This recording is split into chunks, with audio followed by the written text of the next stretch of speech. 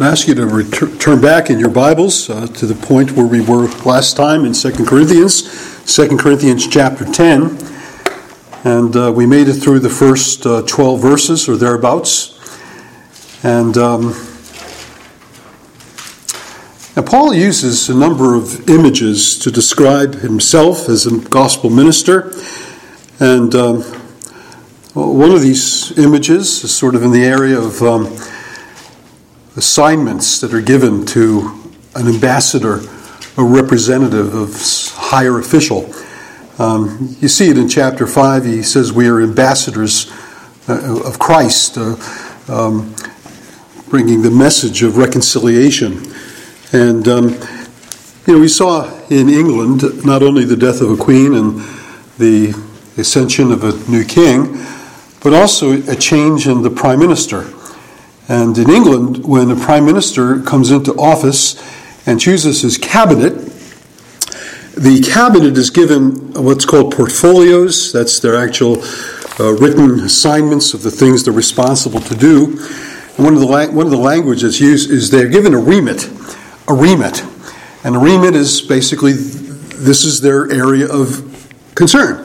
Let's say it's a foreign secretary, and their remit would be the Ukraine and relationships with the Soviet Union. That would be what they're charged to do.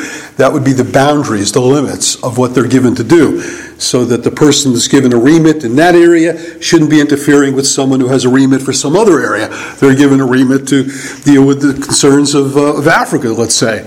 And one cabinet officer or secretary should not be traipsing upon the responsibilities of others. So the work is clearly defined in something like a parliamentary government like you have in England. Well, Paul says there's something similar to that with respect to his ministry, with respect to his work as an apostle of Christ. He has a remit. He has an assignment. He has a portfolio. He has his work set out for him by the Lord and also by the church. I mean, first of all, there was, of course, the vision on the road to Damascus, and he's given his remit to be an apostle to the Gentiles, to open up the eyes of the Gentiles. It says in Acts chapter 26, as he's expressing his conversion to Agrippa. His remit was directly given to him by Christ, but it was also a remit that was also given to him by the church. When the church in Antioch set apart Paul and Barnabas for the work that he called them to do, the church met in prayer. The church sent them out. They were going out under the authority of the church as well as Christ. Jesus is not detached from his body. He operates in and through his body. When Paul got the remit from the Lord to go and bring an apostle to the Gentiles, it really didn't work out well for him until he got the church's sanction, until the church in Acts 13 prays and sends him out. Again, we don't know what he was doing in Tarsus when he was sent there, but we know that in Damascus there was a kind of a failed ministry. I shouldn't say a failed ministry. It was a ministry that didn't go the way he'd like it to go. And he was lowered from the basket, as he's going to say at the end of chapter 11. And then also he came to Jerusalem, and there was nothing but troubles that got it as a result of him going into the synagogue and preaching. And the disciple says, "Well, Paul, you got to get out of town." And they sent him to Tarsus in Cilicia. Did he have a ministry to Tarsus in Cilicia? Likely. Well, the outcome of it, we don't know. He had other things that Paul did that the Scripture doesn't tell us about. But when the church gathered at Antioch in chapter 13 and prayed and set them apart, then it was very clear. There was not only that Paul was being sent out by the Lord, whom he's an apostle, but also by the church who sent him forth. And then when the whole matter of the question of Gentile circumcision came into view, in chapter 14, at the end of chapter 14, when you had these people, these brethren, I think they're called in Acts, I think they're called brethren, but they were saying that you must be circumcised and keep the law of Moses to be saved. And in chapter 15, the Antioch church sends Paul and Barnabas up to Jerusalem, and the matter gets settled at the Jerusalem council. And at the end of the Jerusalem Council, we have even the Jerusalem apostles sending Paul out on his remit. It was the arrangement that was made when they gave him the right hand of fellowship that he would go to the Gentiles, as the apostle to the Gentiles, and they would continue their work as their apostolate to the circumcision. So there was an area of responsibility that was given to Paul. And that gets reflected on in this passage in chapter 10 and verse 13. It's reflected on other passages as well. Romans chapter 15, he speaks about the circuit that he was concerned to accomplish, preaching the gospel all the way from Jerusalem to Illyricum. And Illyricum is someplace north of Macedonia in the Balkans. Paul went that far with the gospel. And he was hoping that by the Romans, he would then take another circuit that would lead him ultimately to Spain. That was his ultimate destination. He speaks about that in Romans chapter 15. But now you have these apostles that have, super apostles, Paul calls them, who have come to Corinth. And they're looking to undermine Paul's authority. And to do that, they're asserting their own authority. They're calling attention to things about Paul that was detracting from his reputation. And they're boasting in their own reputation. And so you have Paul speaking in language of boasting and glorying in what you should be glorying in. And he's not really confronting these guys totally directly. A lot of this is indirect, although some of it is quite direct. But he is making it clear that he's not going to engage in the same tactics as these people. He's not going to be boasting. If he has to boast, it's going to be in weakness. It's going to be in all the things that they don't think people ought to boast in at all.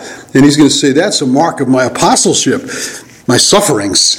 All the things they think would rule me out really are the actual things that rule me in. But Paul begins in chapter 10 and verse 13 with this note. Again, he's mentioned that these are people that compare themselves with one another, that without understanding. And if you line these people up, their claims to apostleship, their claims to authority, and you line them up over against Paul, in actuality, there's a strong deficit on their side and a great advantage to Paul and the reality of his apostolic ministry.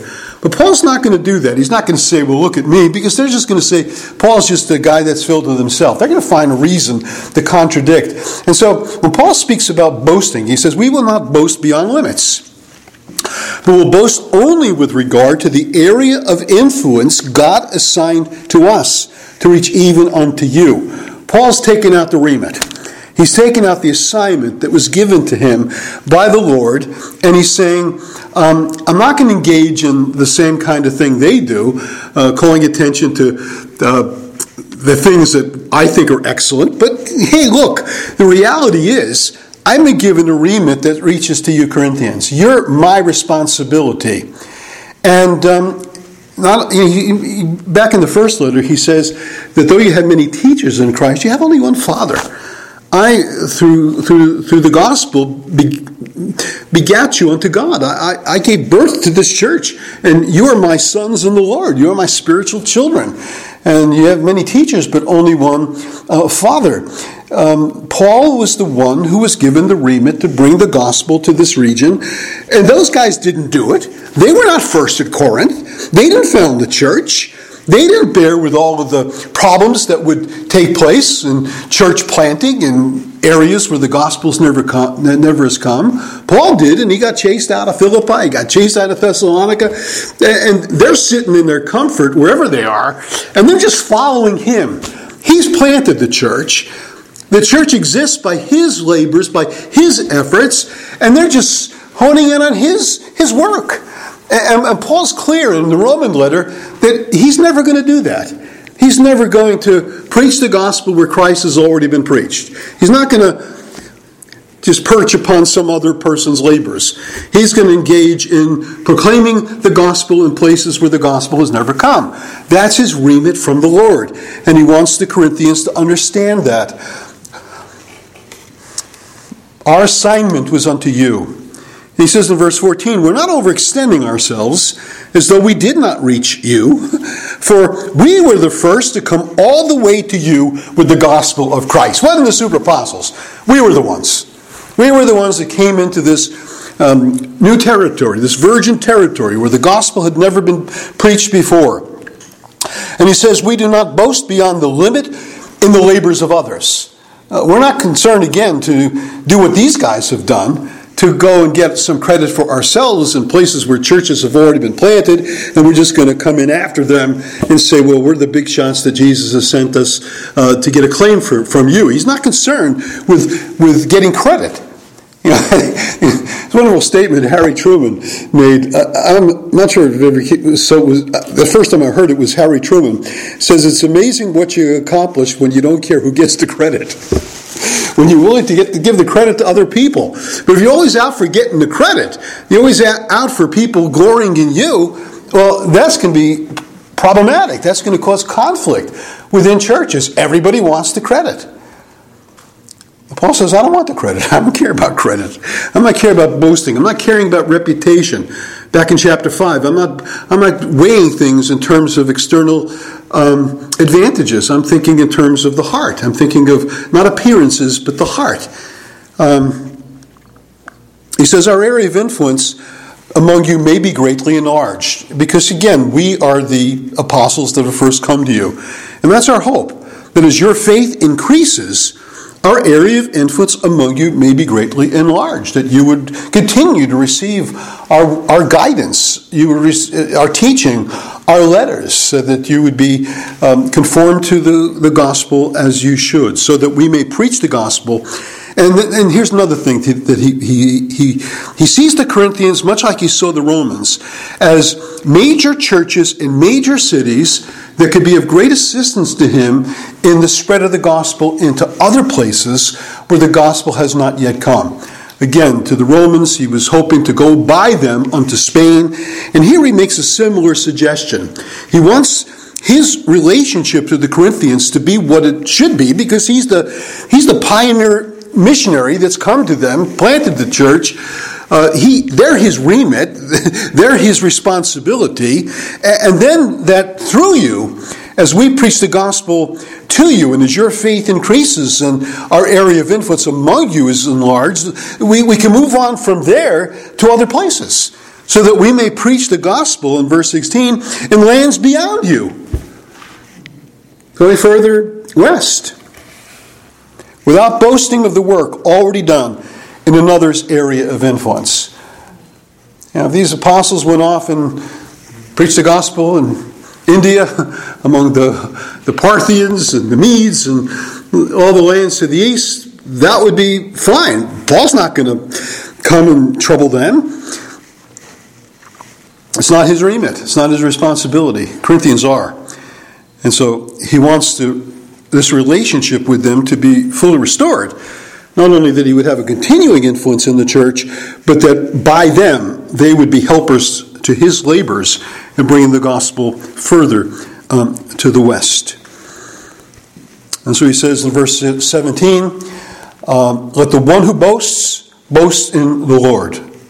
And who can tell me where that's a quote from, without looking at the cross-reference Bible? Anybody know? Well, there's a couple places in the Old Testament. I'm thinking of the Jeremiah passage. We're going back to Jeremiah tonight, so why not mention something about Jeremiah? Jeremiah chapter 9. Paul does this also in the first letter in chapter 2. He does it in many places. Again, I think that Paul has this Jeremiah understanding of his ministry.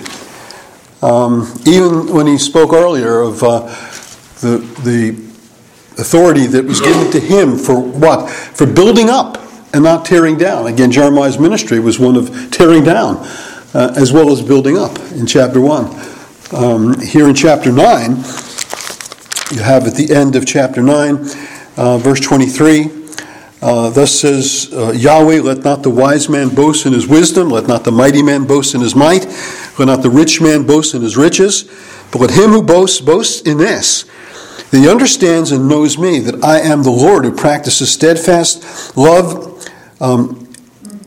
justice, and righteousness in the earth. For in these things I delight, says the Lord.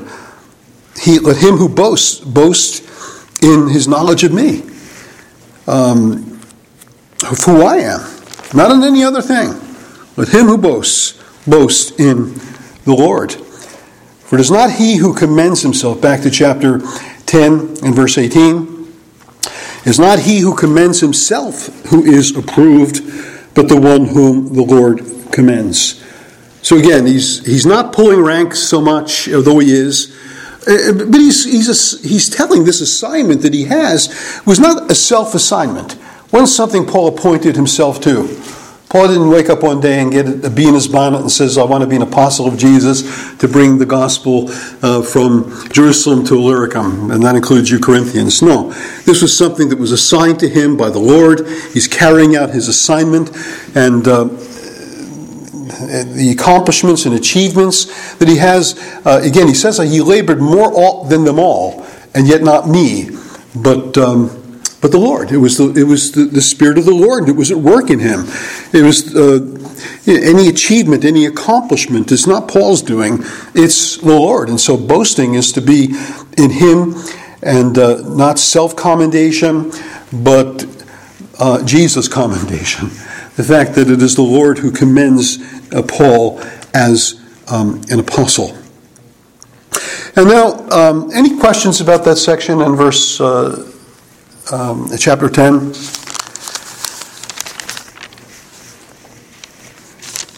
And Paul picks up the argument in chapter 11, and this matter of boasting, this matter of there's another issue I think that comes in between Paul and the false apostles or the super apostles, these opponents at Corinth. It's not only that they boasted in appearances and not in heart. It's not only that they were looking to horn in upon Paul's labors and the remit given to him, but also that these were people who confused divine zeal for human jealousy. Now, I want to point this out in the message this morning. The same word is used in the Greek for it's the word zelon. We get the word zeal from that. And the same word is used describing zeal and also describing jealousy. Now, when we speak about zeal, generally speaking, we're thinking about a good thing. Although you can be zealous for a bad thing. It's really the same thing. But the question of the evil or the righteousness, the virtue or the evil, of really both of these things, zeal or jealousy, really depends on what they're focused on. What are you zealous for? Or what are you jealous over? Again, we think usually of jealousy as a bad thing. We don't want our children to be jealous of one another. If someone's been given a gift, we don't want that spirit of jealousy. No, this is mine. No, share. Don't be jealous. Don't be protective of something that you can readily share. You want to teach them to be not just self-centered. And often jealousy is something that is self-centered. You're jealous about your own reputation. You're jealous about your own glory amongst the people of God. You stew with anger or bitterness because others seem to be favored over you. And so it seems to me that this matter of zeal was something that the false apostles were claiming as something they possessed. And Paul was rather timid in his appearance. They were the ones that really were on fire for the Lord. And we run into that. People claiming that they are just far more zealous for the things of the gospel than those people that don't seem to be excessive as they're claiming to be excessive. And again, it's a question of what are you zealous over? And what are you jealous about? And so Paul says in chapter 11 and verse 1, I wish you would bear with me in a little foolishness. Do bear with me. And Paul's going to speak about this matter of foolishness. Let no one think me foolish in verse 16. Even if you do, accept me as a fool so that I may too boast a little. Paul's, ready to be a fool for Christ's sake. And if his appearance and their judgment of him would be detracting from him, Paul says that's okay. Because again, it's not my reputation that's the pivotal thing. It's the reputation of the gospel. It's the reputation of the Lord. It's the fact that we get things right with respect to him. And, if you get things right with respect to the Lord, you're going to get things right with respect to his servants. You get things right with respect to his apostle that he sent to you. And so Paul's using this language sort of ironically. He's not a fool, and he knows he's not a fool. But bear with me in this little foolishness that he's going to engage in. For I feel a divine jealousy for you. And here's the people who are going about talking about their zeal for the gospel, and Paul being backward or timid or whatever else they ascribe to him. But now Paul says, I too have zeal, but it's a divine jealousy. It's not a self-absorbed, self-interested protectiveness over you as my people, as if you are not Christ's people. My jealousy for you, or my zeal for you, or my sense of responsibility to you is in the capacity of a spiritual father looking to see my spiritual children married to the one who is the bridegroom of the church, the one who possesses the church as his own bride. Paul's just playing the part of a wise spiritual father. I betrothed you, he says, to one husband to present you as a pure virgin to Christ. Paul says that's how he conceives his work. It's a zeal not over you because you belong to me. It's a zeal over you because you belong to Jesus. And I want you properly relating not so much to me, but to Jesus. Now again, properly relating to Jesus, you will be properly related to me as his apostle. John says in 1 John, he that is of God hears us. If you're of God, you can hear us because we're not bringing you some self-centered teaching. We're bringing you the word of Jesus. My sheep hear my voice, and they follow me, Jesus says, but the sheep hear his voice through the apostolic word. It's through the word of the apostles that the word of God comes to people. But his concern for them is that they would be properly joined to Christ, in union with Christ, related to Christ, as a pure virgin, married to the bridegroom. And again, that imagery is used even in the Gospels, where you remember John the Baptist says he's the friend of the bridegroom. He's not the bridegroom. He's come to prepare the bride for its proper Lord, to take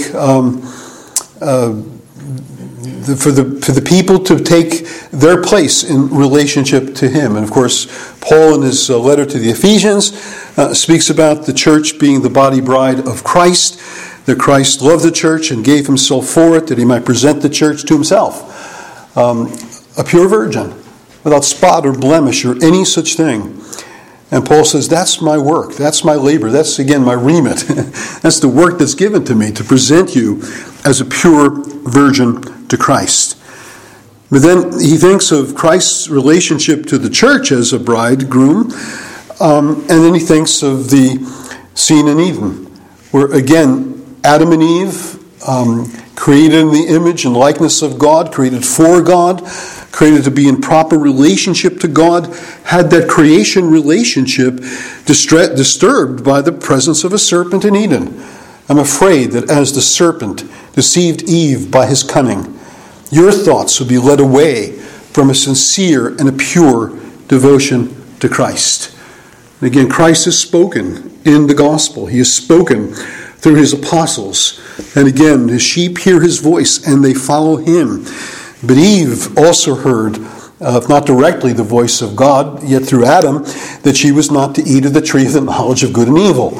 Of course, the serpent enters in, and the serpent uses his cunning, his wiles, to lead the woman away from the word of God. So the serpent's activity continues in the church to lead the minds of the people of God away from the words of Christ and away from a pure devotion to Christ. And Paul says, I see in the work of these false apostles, these seemingly angels of light who are really ministers of darkness. They're agents of Satan that have come into your midst to do the work of Satan, similar to what he did in the Garden of Eden. I'm afraid in the garden of God in the church at Corinth, this work is going on. Your thoughts being led away from a sincere and pure devotion to Christ. And Paul sees this in the way they've responded to the overtures of these false teachers. And he, in a similar way, is what he told the church at Galatia, the churches of Galatia, in Galatians chapter 1, when he says, for if anyone preaches to you another gospel than that which we have preached, let him be accursed of God. This is happening here. And again, Paul's not saying that you've received it or that you've gone astray in totality, but he fears. He fears. I'm afraid that as the serpent, as that happened in the Garden of Eden, so something similar is happening here. And how do we test if it's happening here? Well, Paul says if someone, if anyone, comes and proclaims another Jesus than the one we proclaimed, or you received a different spirit from the one you received, or if you accept a different gospel from the one you accepted, you put up with it readily enough. That's where the fear comes from. You put up with it readily enough. People coming into the church and they're bringing another Jesus, another gospel, another spirit, and instead of the people at Corinth taking a firm stand against it and saying, not here, not here. You have no remit from God to bring that message here, to bring that Jesus here, to bring that spirit here, and look to stop them in their tracks. The people were putting up with it. You're putting up with it. You're allowing them to continue their work.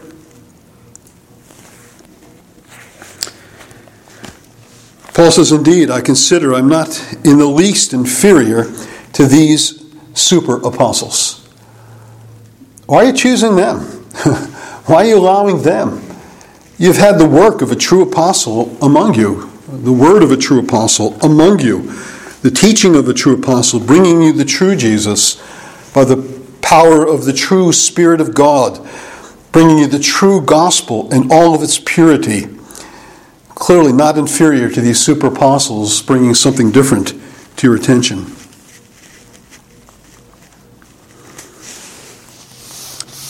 Paul says, even if these people are right in what they say about me, he's not skilled in speaking.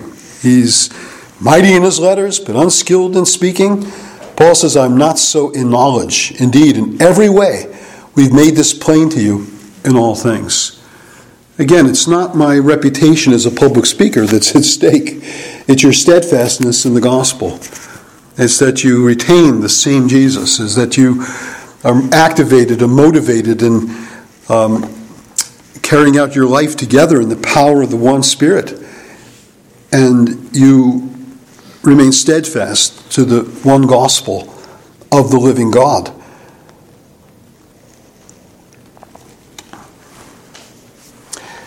Now, this bit of foolishness that Paul is engaging in is not only with respect to asking him to bear with him as a father desirous of taking his virgin church to its proper place of union with the Lord Jesus, that they would not be deceived by the influence of these people bringing something quite different than what he brought to them, that they would accept him as not inferior to these people that they're giving ear to. He's not going to address this whole business of how they have attacked him, because appearance would indicate this is not the sort of thing one would desire in an apostle if you were thinking of from a Greek point of view. Who are the great teachers? They're the self-confident ones. They're not the ones that come to you in weakness and fear and much trembling, as he said in the first letter. It's not someone who is humble in attitude. It was someone that's filled with pride and self-confidence. Paul said, did I commit a sin in humbling myself that you may be exalted? Again, it was a self-conscious decision of Paul to come among the Corinthians, not as some guy filled with himself, with braggadocio, and look at me, and engaging in the kind of rhetoric that was popular in the Greek culture. He refused to do this. He could have. He could have competed in that, but why? I mean, his confidence is not in his ability to be persuasive. His confidence is in the ability of the Holy Spirit to open hearts to the message of the gospel. And that's the great thing you see in Paul's ministry. He goes amongst a group of women by a riverside, and they're meeting in prayer, and he comes and he preaches the gospel, and we read that about this woman named Lydia, the seller of purple from Thyatira, which is interesting. That's over in Asia Minor, where God told Paul he couldn't preach, and now God brings him over to Macedonia. He meets this woman from Thyatira there on business as a seller in purple. And it's purple dyes that were famous in the city of Thyatira. And it says, whose heart the Lord opened. Whose heart the Lord opened, that she gave attention to the things that were spoken by Paul. That's Paul's confidence. God would open hearts. Again, the first letter, this is a message that Paul was aware is a stumbling block to the Jew, its weakness in the face of Greek canons of what power would indicate. But unto those that are called, both Jews and Greeks, Christ is the power of God and the wisdom of God. To those that are called, he expected God to do something through the gospel to call people to himself. That there would be a demonstration of the Spirit and of power that would bring people to faith. It wasn't his work, it was really God's work. He's there as a testifier. He's a martyr. It's a Greek word for a witnesser. He bears witness. He bore witness to the testimony of God. It's God's testimony. It's God's word. And his confidence is in the work of God's Spirit to bless. So he was amongst the Corinthians with a certain measure of clear humility, not self-exaltation. He preferred that they would be exalted rather than he. I don't think we can overestimate the importance of humility in the Christian life. There's a reason that the history of the church is just filled with teachers that have emphasized this over and over and over again.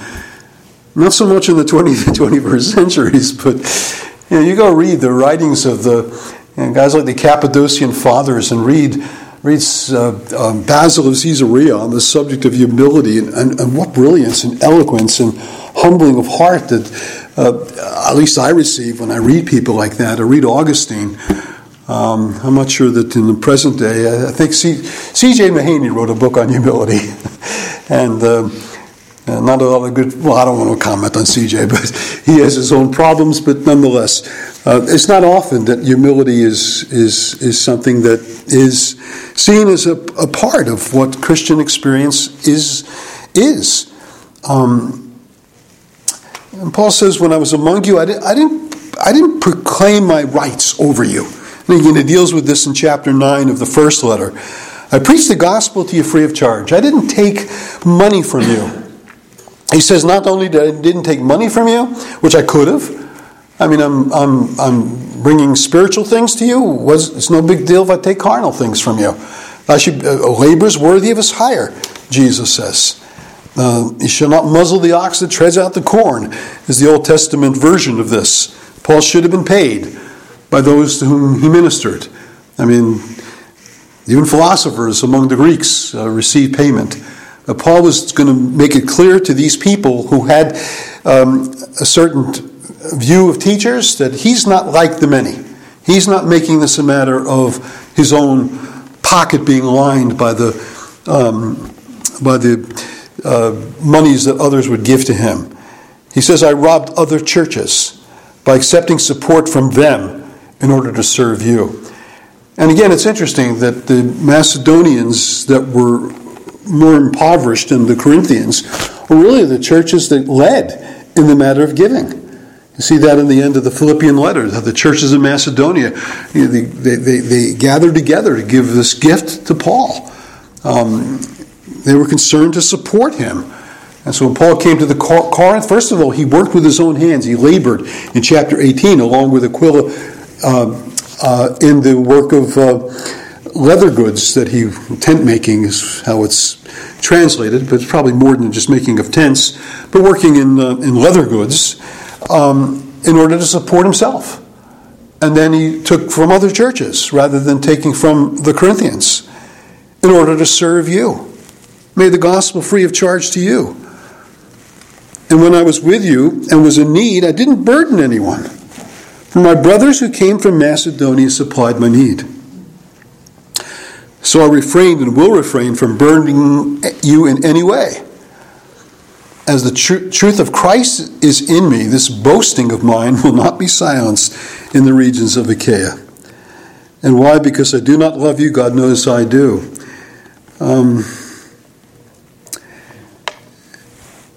How do they find fault with him?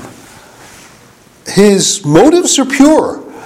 His service of Jesus is in a way of full-hearted dependence upon God's provision and the love of God's people, not taxing people, not looking to take from people, looking just to give of himself to others, and how they would not see the transparency of his love, of his good intentions towards them. How would they allow these false teachers to cause their minds to be poisoned against Paul with their little words of detraction that they were so willing to do?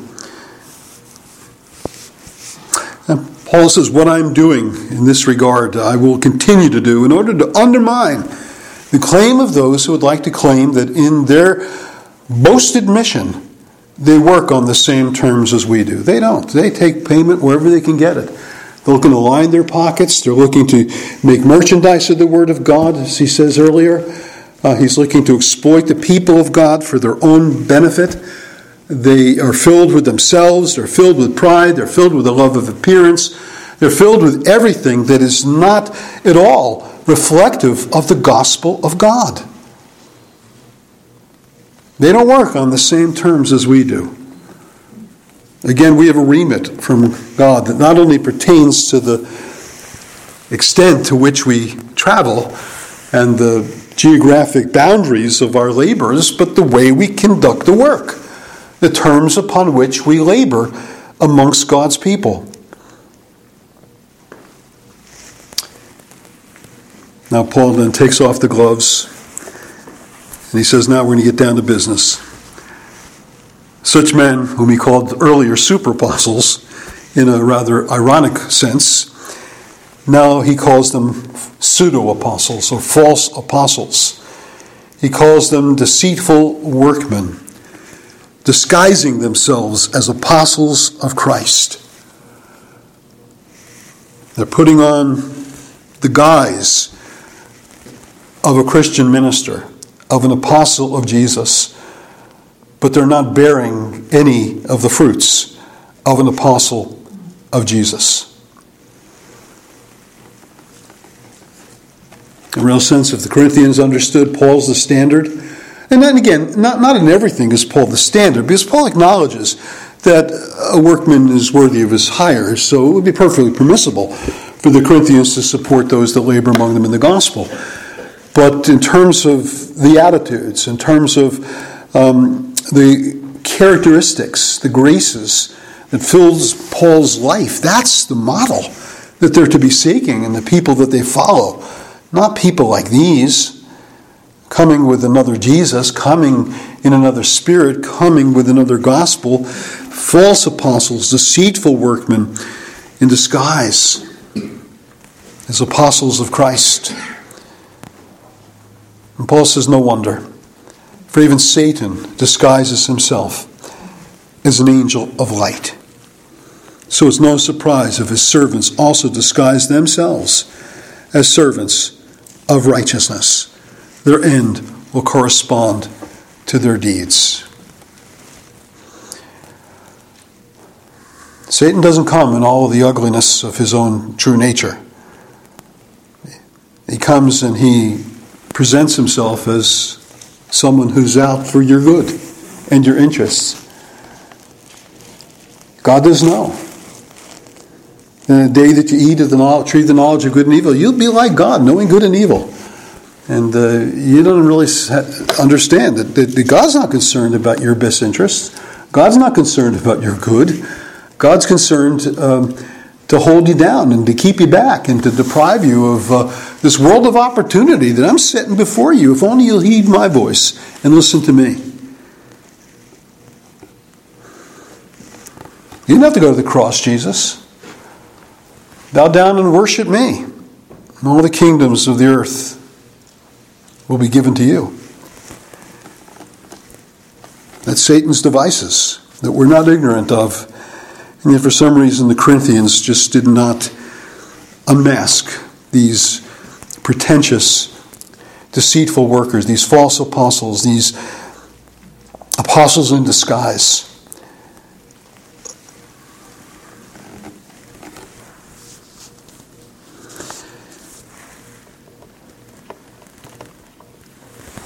And Paul's going to go back to being a fool. In verse 16. Going back to boasting in things that we would think you shouldn't be boasting in this. This is not anything to boast in. And Paul says, well, let me for a while play the part of the fool. No, he's not a fool. He's a wise man. He's a man filled with godly wisdom.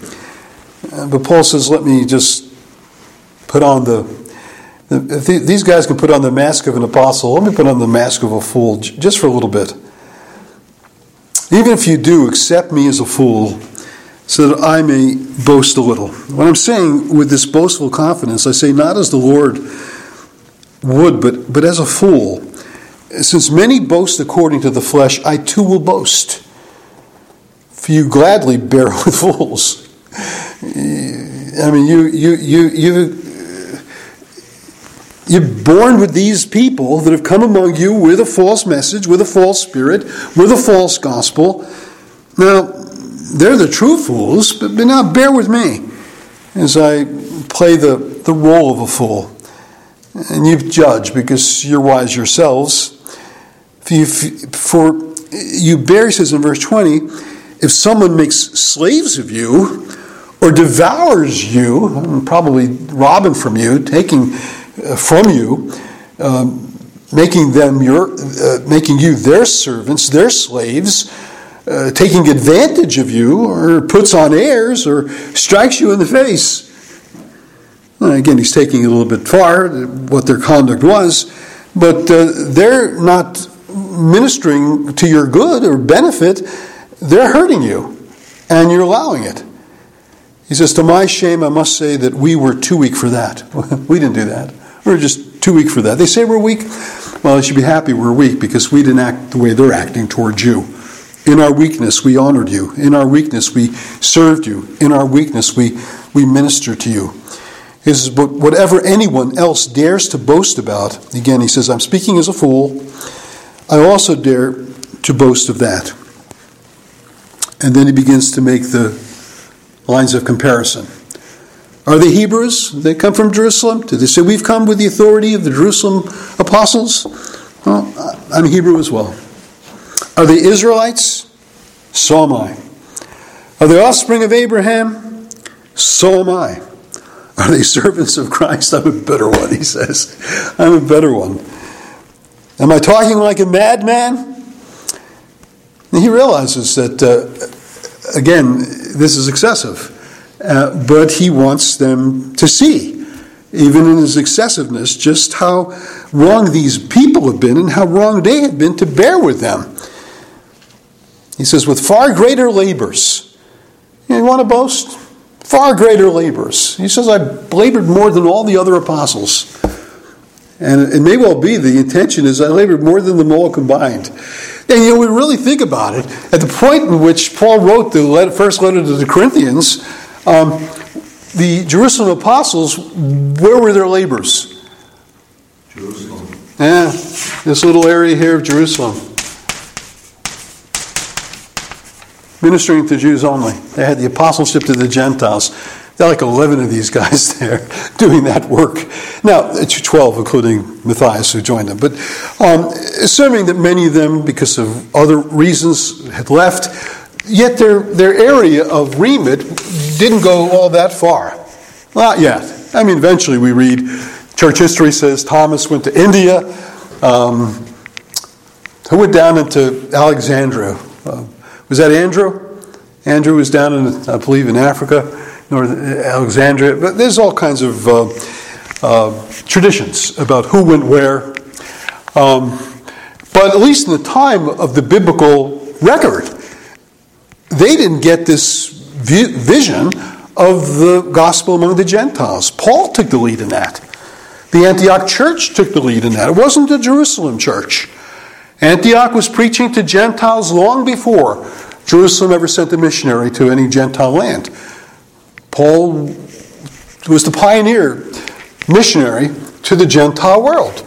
So they're laboring in Jerusalem. Paul went from Jerusalem all the way to Illyricum. And including in that is the province of Cilicia, Galatia, Asia Minor, coming across the sea, coming into Europe. He's in Macedonia, Achaia. Wow. I'd say he labored more than them all put together. I would say there's validity to that when you think of the incredible labors of the Apostle Paul.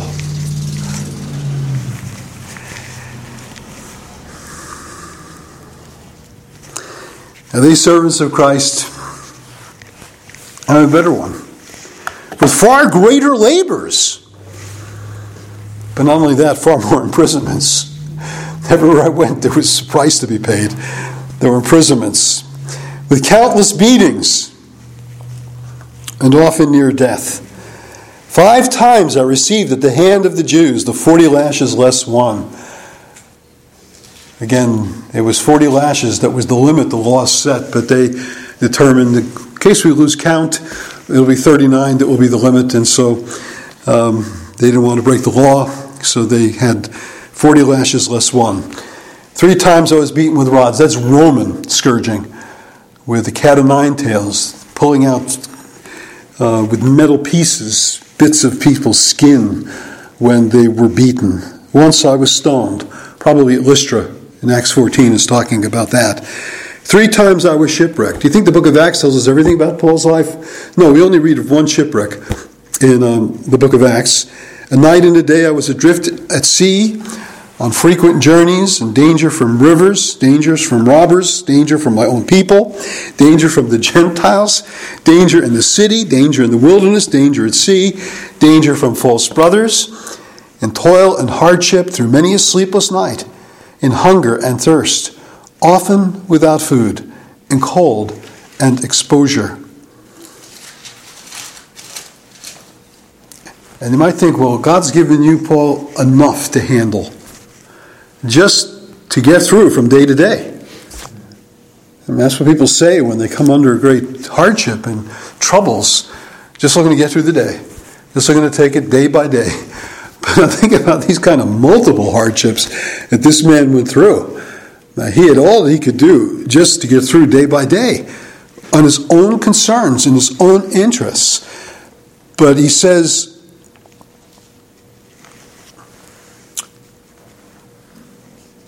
apart from other things. What could be apart from other things? Paul, these are the things that you need to be concerned about. This is what your life consists in. But Paul says, apart from other things, I mean, these things is kind of like I can handle those. There is the daily pressure upon me of my anxiety for all the churches. These are not the things that keep me awake at night. The things that keep me awake at night is my anxiety for the churches. Will the Corinthians receive Titus's ministry to them?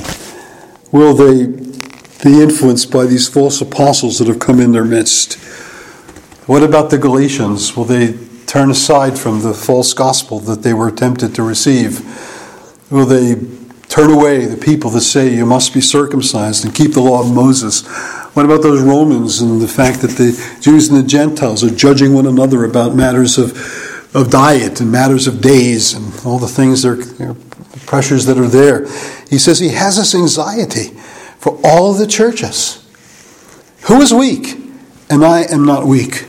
Who is made to fall? And I am not indignant. If I must boast, I will boast of the things that show my weakness. So Paul turns it around. All the things that the super apostles were saying are disqualifiers against Paul that would preclude him from being considered a notable apostle of Jesus are the very things that Paul says qualify me. They make me a true apostle of Jesus. True apostles of Jesus endure such trials and tribulations. And you remember back in chapter 3 of the first letter, or is it chapter 4? Go back to 1 Corinthians chapter 4.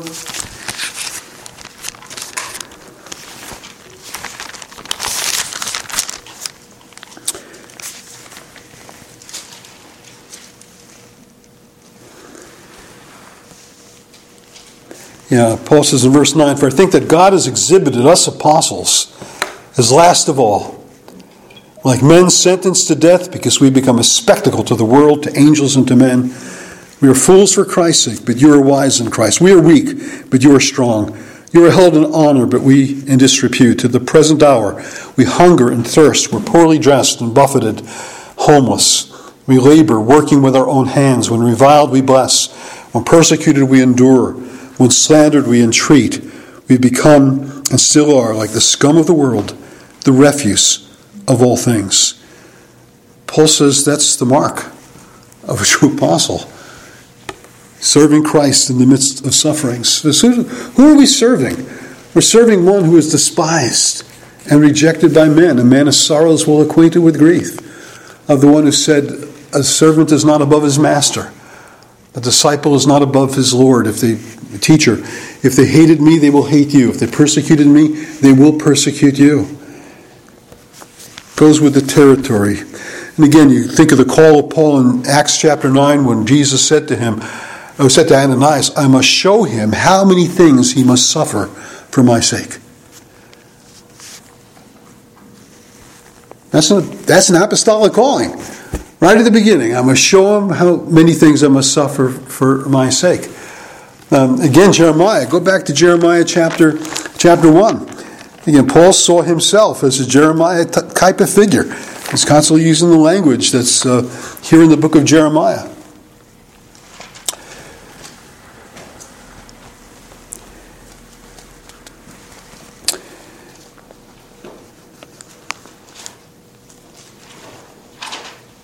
In Jeremiah chapter 1 and verse 17, "But you Jeremiah, dress yourself for work. Gird the loins of your mind. Get up ready for work. Arise and say to them, everything that I command you, do not be dismayed by them, lest I dismay you before them. And I, behold, I make you this day a fortified city, an iron pillar and bronze walls against the whole land, against the kings of Judah, its officials, its priests, its people of the land. They will fight against you, but they shall not prevail against you, for I am with you, declares Yahweh, to deliver you." And then you read the book of Jeremiah and read all of the lamentations, all of the complaints, all of the pain that this man of God underwent as he was rejected by his own citizens of Anathoth, as he was imprisoned, as he was cast into pits in which he was kept for days, as he was led away out of the land down to Egypt, a place he told people not to go. He's taken unwillingly. And all that Jeremiah endured is very much like the things that Paul is called upon to endure. And rather than that being a disqualifier, that's a mark of a true apostle of Christ. If I must boast, I will boast of the things that show my weakness. The God and Father of the Lord Jesus, he was blessed forever knows I'm not lying. At Damascus, the governor under King Aretas, it's kind of like Paul's telling a joke on himself here, was guarding the city of Damascus in order to seize me.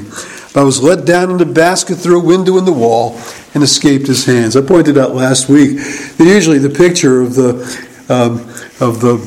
hero, the person you look to, is someone that's the leader. He's going the other way. He's climbing up the wall. They would make ramps going up the walls of the city. And again, the people on the wall would be throwing things down at the advancing armies. And it's like the first one that got up over the wall, he was the hero, and others would get over the wall, and that would lead to the fall of the city. Paul says, I'm your hero, but I'm going the other way. I'm going away from the city. I'm not on the wrong side of the wall, and not as some hero storming it up a ramp. I'm being led down in a basket. That's the extent to which we need to be willing to suffer, to be made fools for the sake of Christ, to be scorned by the people of this world, to let those people who think they have the world in their own hands view us as they will, with whatever terms of mockery and diminishing. We know who we are. And we know that it's for the sake of Christ we endure all these things. Well, we're close to the end of the book. I hope this has been helpful going through some of this material. God willing, we'll complete our studies in 2 Corinthians next Lord's Day. Let's pray together. Father, we're thankful for being in your word again, and how rich is the teaching of Scripture, even when Paul engages in the sort of rhetoric that we're not familiar with, this boastfulness that he's given to as a fool. Lord, we pray we would understand that he's not a fool at all. He's a wise man, and he's not boasting. He's simply teaching the importance of having our own understanding overturned by gospel values, not the world's values, not that which prizes appearance, but that which prizes that which is the truth of the heart. And Lord, so we pray we would consider these things. You'd give us understanding in them. And then we're thankful for this day we have to be together, to greet one another, to fellowship with one another, and to enter into the morning hour of worship. Be with us and bless us as we ask this in Jesus' name. Amen.